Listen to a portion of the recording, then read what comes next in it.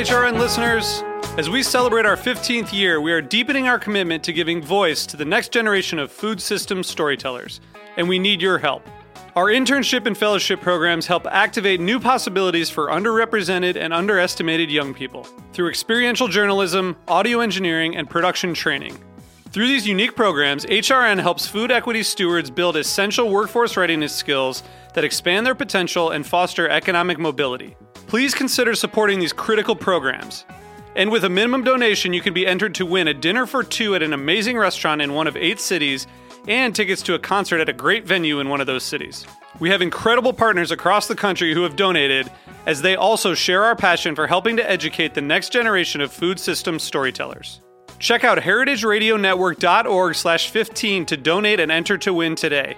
That's heritageradionetwork.org/15 to donate and enter to win today.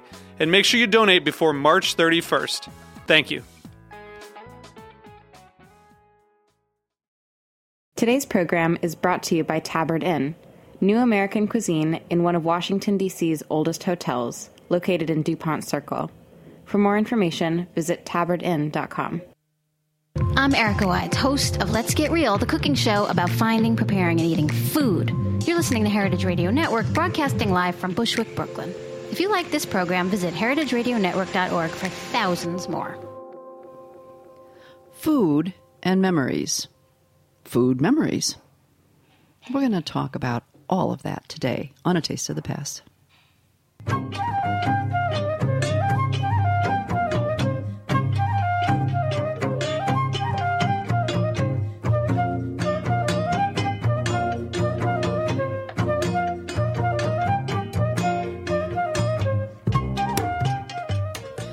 Hi, and welcome to A Taste of the Past. I'm your host, Linda Palacio, on this journey through culinary history, or on this journey through the history of our lives. It's all about food, either way you look at it.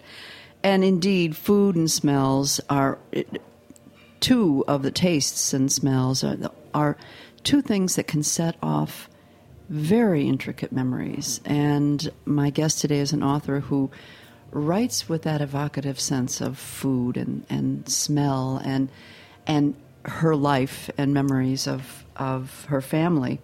It is indeed a memoir about family, but it's a memoir about food. And I'm talking about Elissa Altman and her new book, Treyf, My Life as an Unorthodox Outlaw.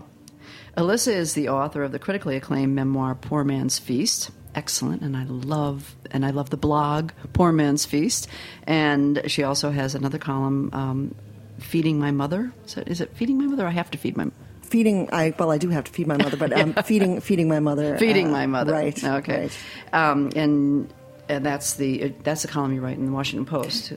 I wrote it for a year, and now it's just and exactly. So it morphed into another blog. Yes. I see. Okay, and her work has appeared in lots of magazines, including the New York Times and Oprah magazine, and her work has been anthologized for 5 consecutive years in best food writing. She lives in Connecticut with her family, and you're also a cookbook editor. Or you were for a long time. Are you still editing? Very infrequently. Okay. I'm writing full-time now. Who has time to edit someone else's work? Right.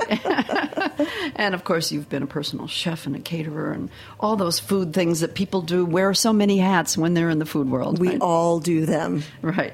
And the Poor Man's Feast blog won a James Beard award, and congratulations! I do so enjoy that. Thank you so much. Thank you. It is very much like I have to say that I sort of just traveled from your blog right into the book, and your voice is there. It's the same. Your voice is very strong, and this book, Treyf, is indeed a memoir about family, but these memories are all inspired by food. Pretty much. They are all inspired by food, and I grew up in a place where my mother and father had oppositional relationships with food and the table, and I got very different messages from them. The one message that I got from them was that food could be forbidden. And, of course, that's what Treyf refers to. That's what the title refers to. But I grew up in the 1960s and 70s at a time where there was a lot of the forbidden going on all around. Yeah, so Treyf becomes this trope for your outlaw status, as you put it. That's exactly right. In every way, shape, and form. Right, so, right. Yeah. It's interesting because the book, I mean, people will just have to pick up the book and read it for themselves because it's one of these things that you can, it's a straight read through. You can't put it down. You just have to go right from beginning to end. Thank you. And it's, as one reviewer said, the Treyf, the unkosher and the prohibited, as you said, but then also, according to your grandmother, a great figure in the book, it also, as we said before, it stands for imperfect, intolerable, broken, offensive, filthy, forbidden, illicit, rule-breaking. And that really then comes from food and a meaning of food. Let me ask you, in food, and you've been editing for so many years, and now you're writing full-time, to be a good food writer, your food writing is not like, you're not going to pick up, it's not the same as picking up a magazine and leafing through and reading an article about someone's trip to Paris and what they ate. But it is food writing on a different level. It's food writing as literature. And thank you. What do you feel about writing, to be a good writer, to be a good food writer? What are some of the things that are important to you?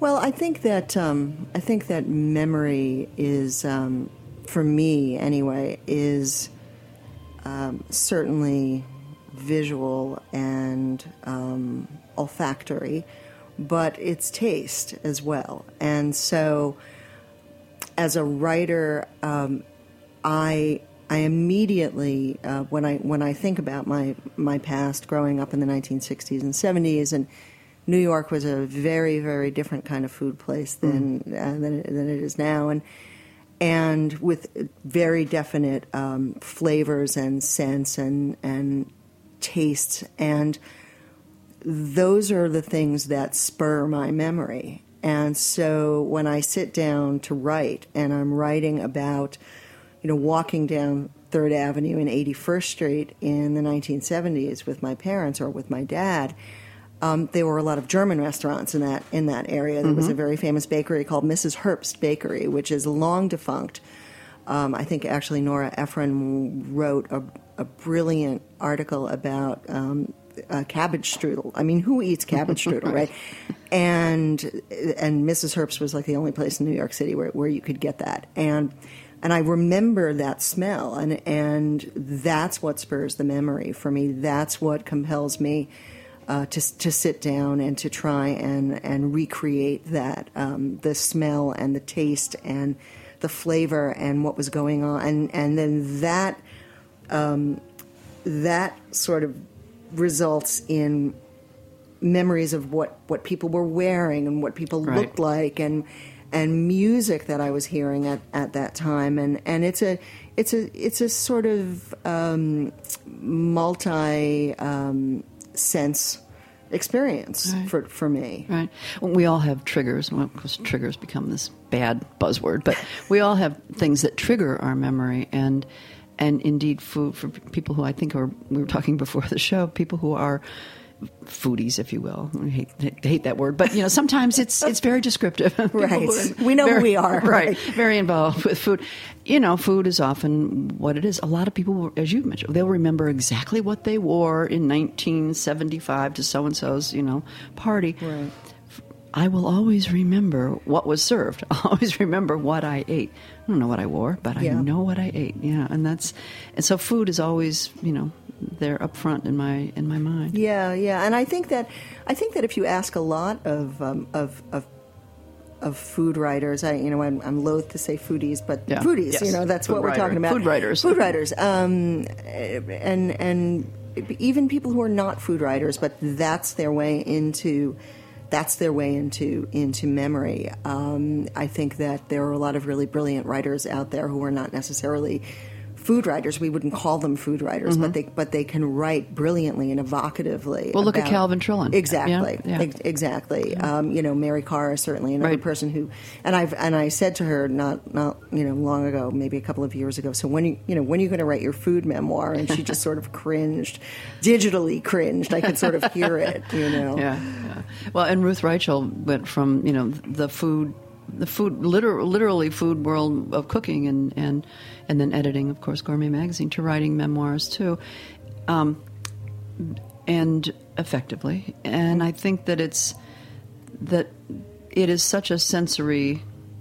Food is such a sensory item product that it encompasses so much more, right. that has to be written about. Certainly in your book, and I said we weren't going to go too much in the book, but of course I have to. Of course you have to. Yeah.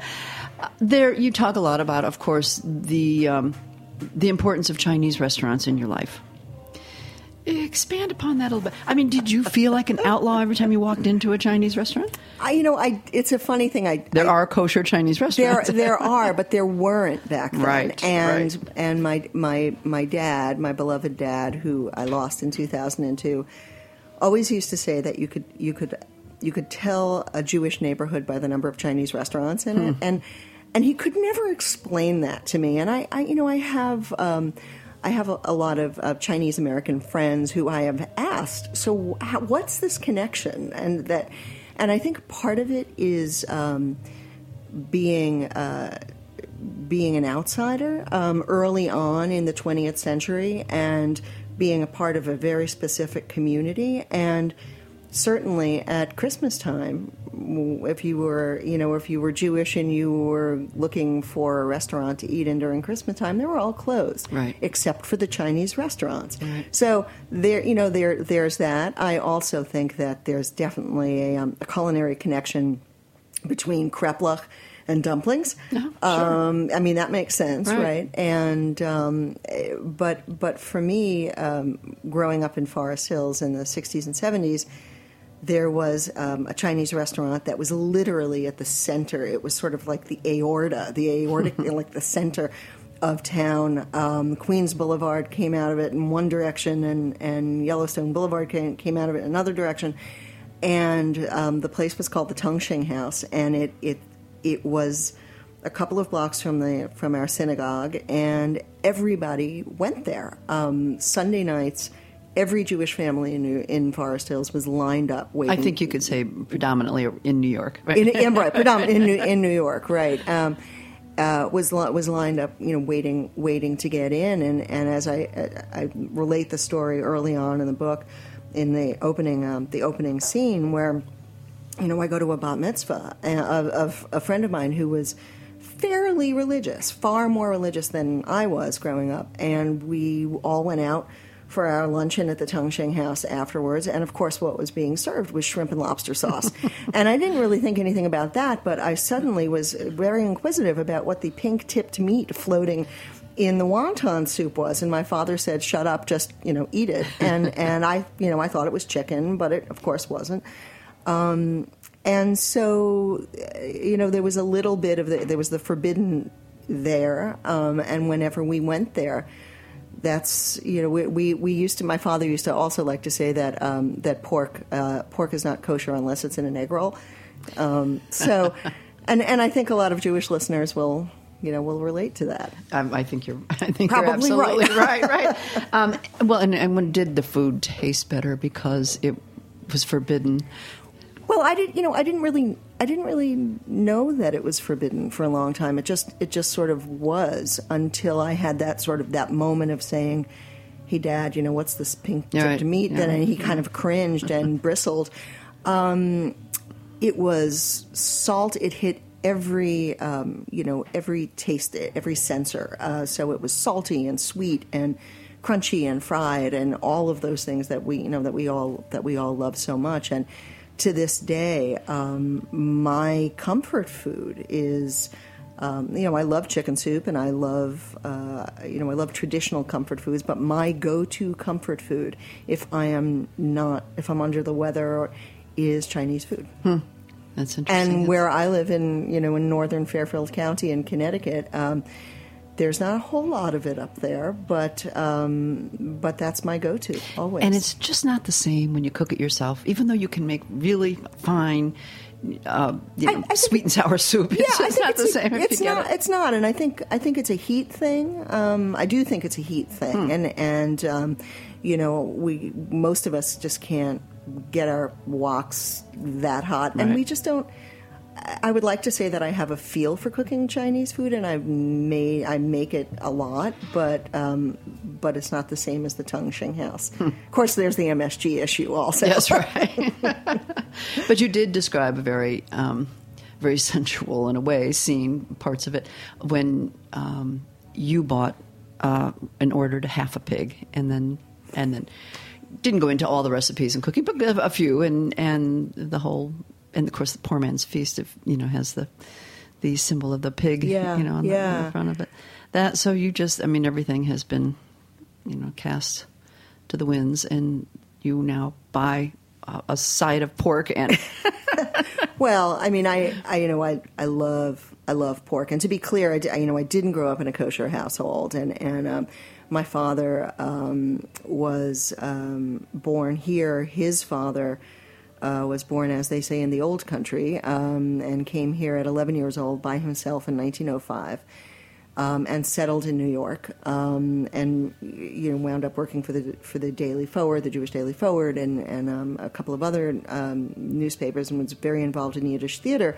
And in his home, my grandfather's home, they kept kosher, but my father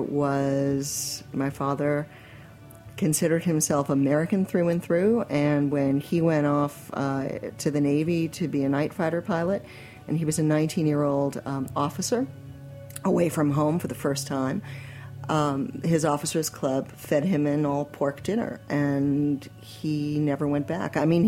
He suffered from, I think, guilt-related hives, and famously wrote a letter home from the base hospital saying, I'm in the hospital, Mom and Dad, don't worry about me, it must have been something I ate, and just sort of left it at that. But he taught me to love everything and to eat everything, but still having 150 pounds of pork in my car, driving it home from the farmer on a day that happened to be the Jewish Sabbath.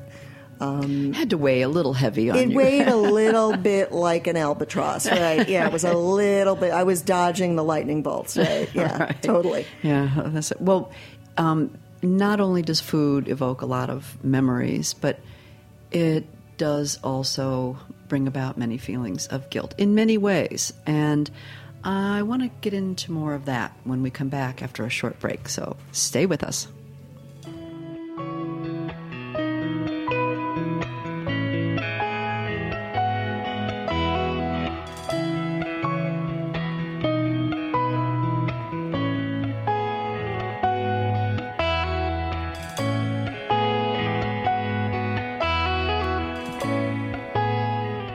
And this one is called Carried Away by the Hollows. We'll be right back.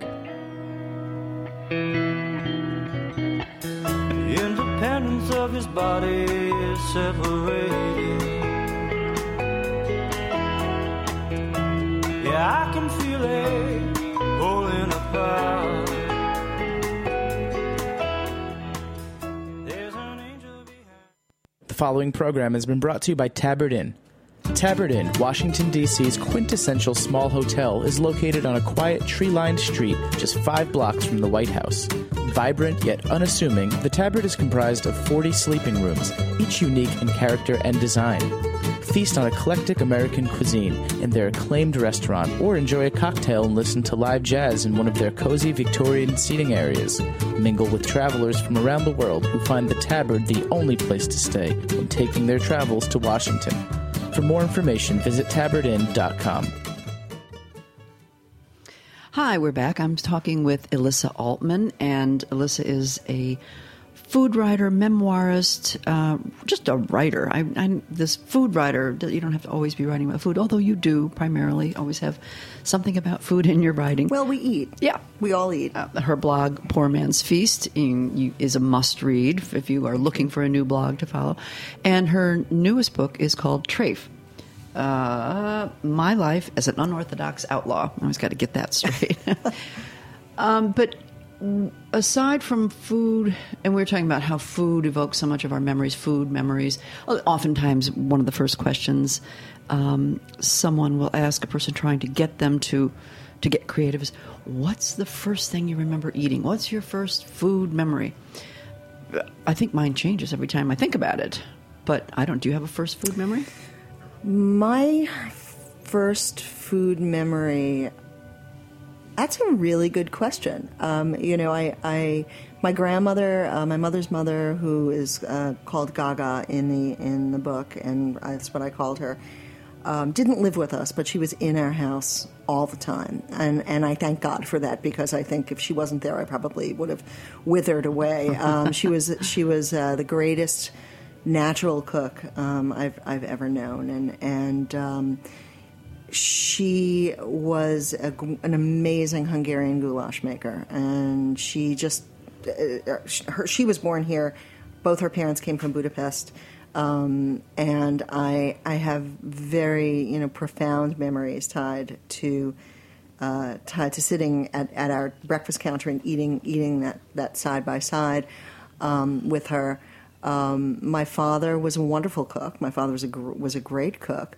He was a breakfast guy, as a lot of guys are. Breakfast. But he would sort of go out and hunt and gather, kind of thing, and always come back.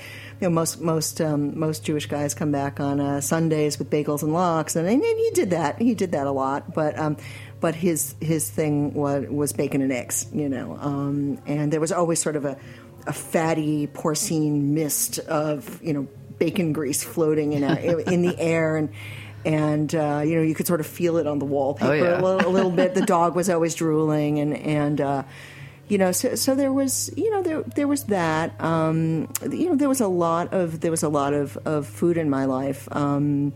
Not all of it good. My mother had a habit of always incinerating the lamb chops whenever she made it. That was a scene that I wanted to bring up about, because you mentioned something before about food, and depending on who prepares it, and food is love. Well, not necessarily always. Food is memories. Food is guilt.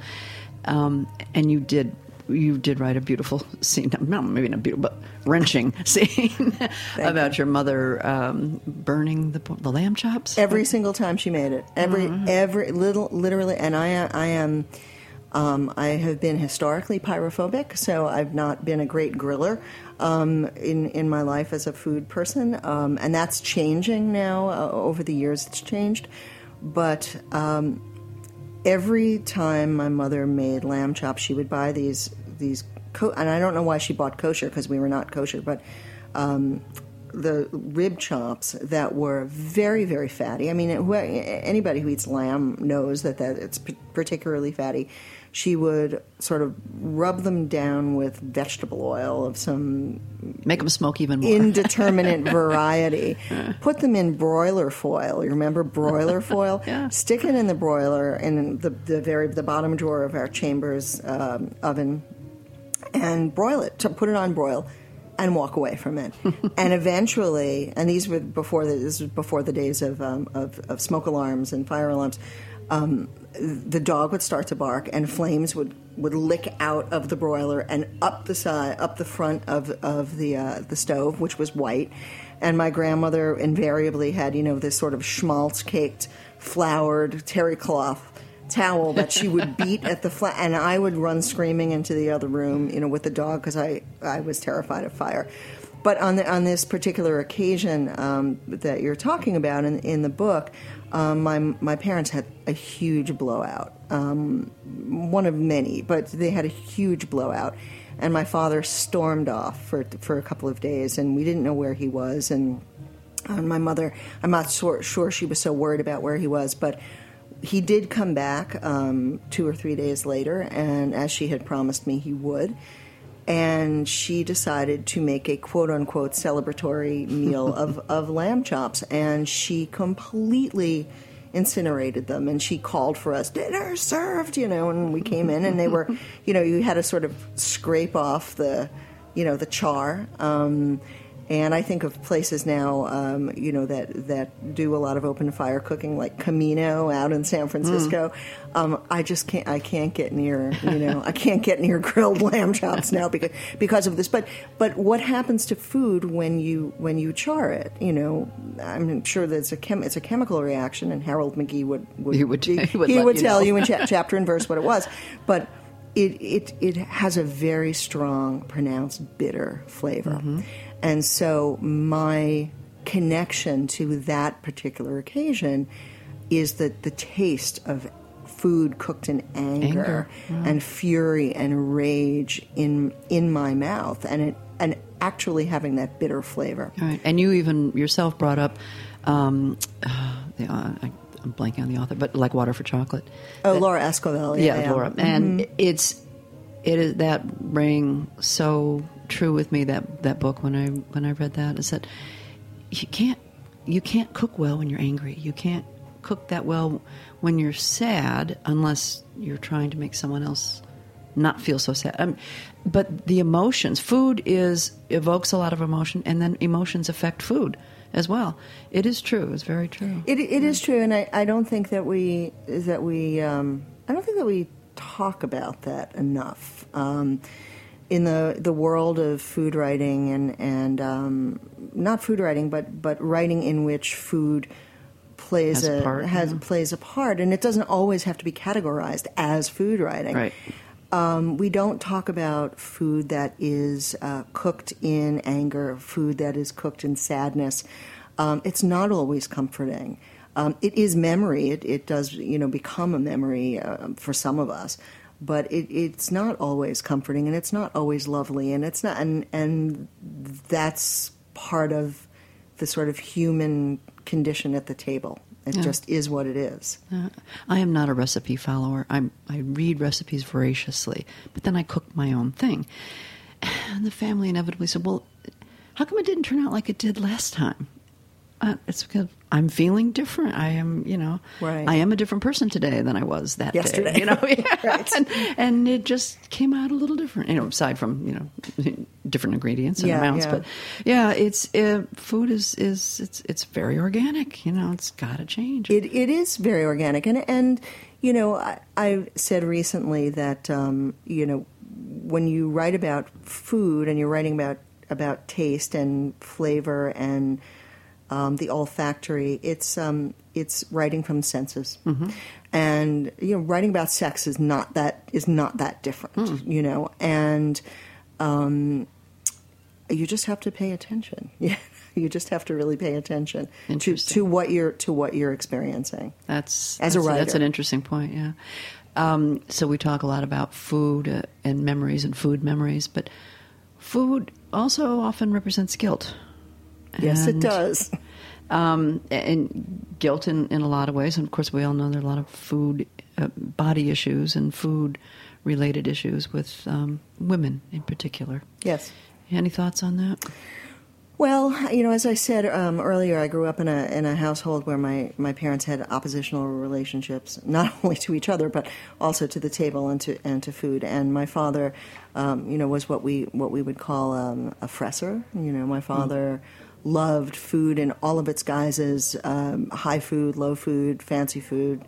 Brennan in cars out here in Brooklyn. I don't know if listeners will remember it.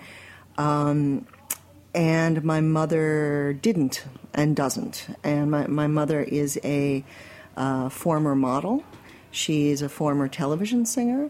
And she grew up in the late 1930s and 40s, always feeling that she was very heavy. And I've seen pictures of her taken at that time. And she might be a little bit heavy, but nothing, I never would have said that had I looked at those pictures of her. And her goal in life was to be on this newfangled thing called television in the late 1940s. And she had been a radio singer where nobody could see her, And so when she became a television singer, she dropped an enormous amount of weight. And so her relationship, food for my mother is, when she eats it, is fuel, devoid of emotional, psychological connection. good or bad. It just is what it is. Flavor doesn't really enter in for her. It's not something that she's particularly cognizant of. But I grew up believing that food was, on the one hand, from my dad, something extraordinary and cultural and historical, and you could talk about war vis-a-vis food, you know. But where my mother was concerned, I learned to not really hide what I eat, because that's not something that I ever did, but to be very cognizant of my size and my inclination to always be thinking about, you know, food. And then when I decided to go into the food world professionally, and I had worked at Dean and DeLuca many years ago in its original in the original store, I remember her saying to me, you know, why would you want to be seen in a place like Dean and DeLuca? And of course, anybody who remembers that place, the original store, it was like a wonderland. I mean, I learned everything that I was like a sponge. But with my mother, you know, eating represents.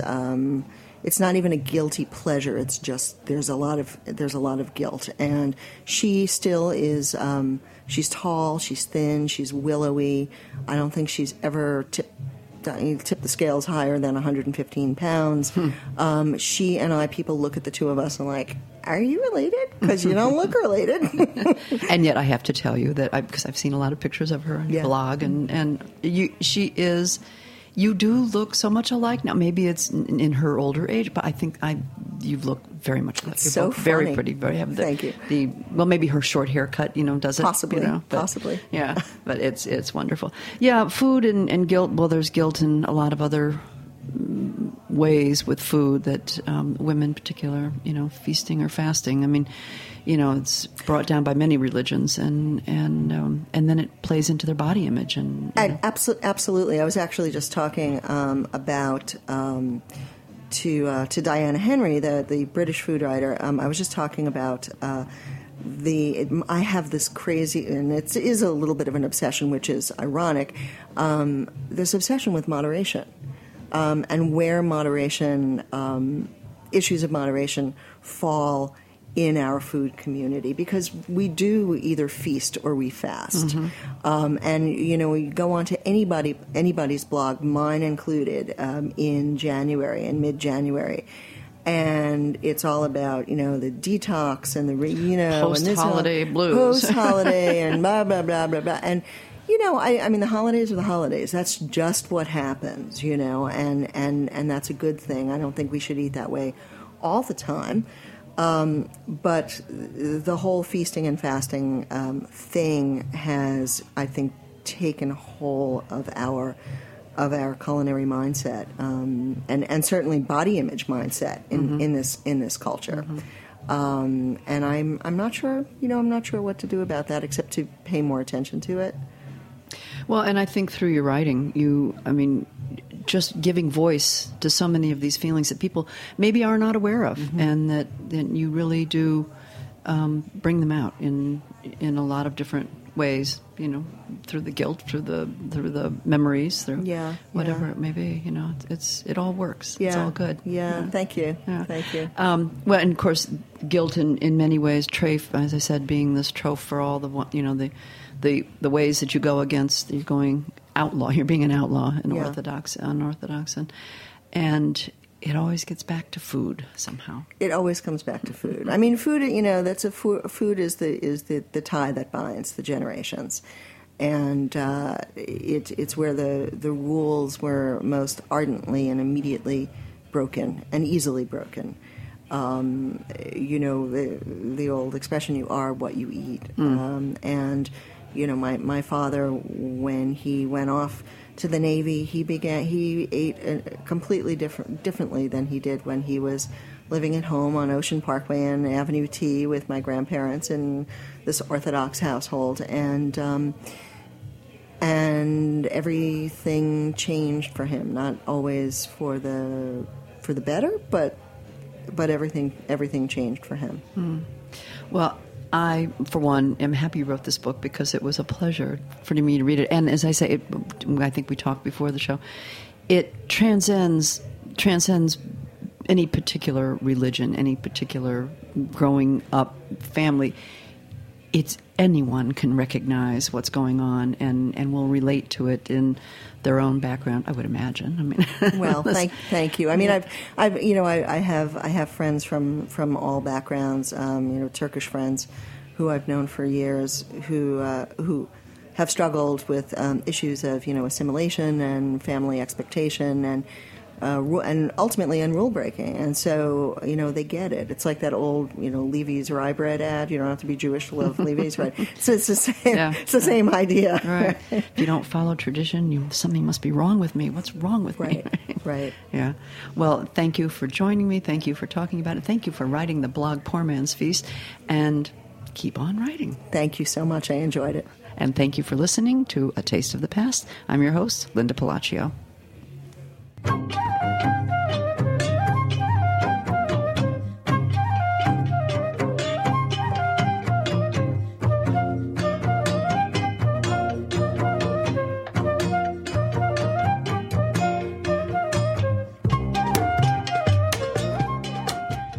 Thanks for listening to this program on heritageradionetwork.org. You can find all of our archived programs on our website or as podcasts in the iTunes Store by searching Heritage Radio Network. You can like us on Facebook and follow us on Twitter at @heritage_radio. You can email us questions at any time at info@heritageradionetwork.org. Heritage Radio Network is a nonprofit organization. To donate and become a member, visit our website today. Thanks for listening.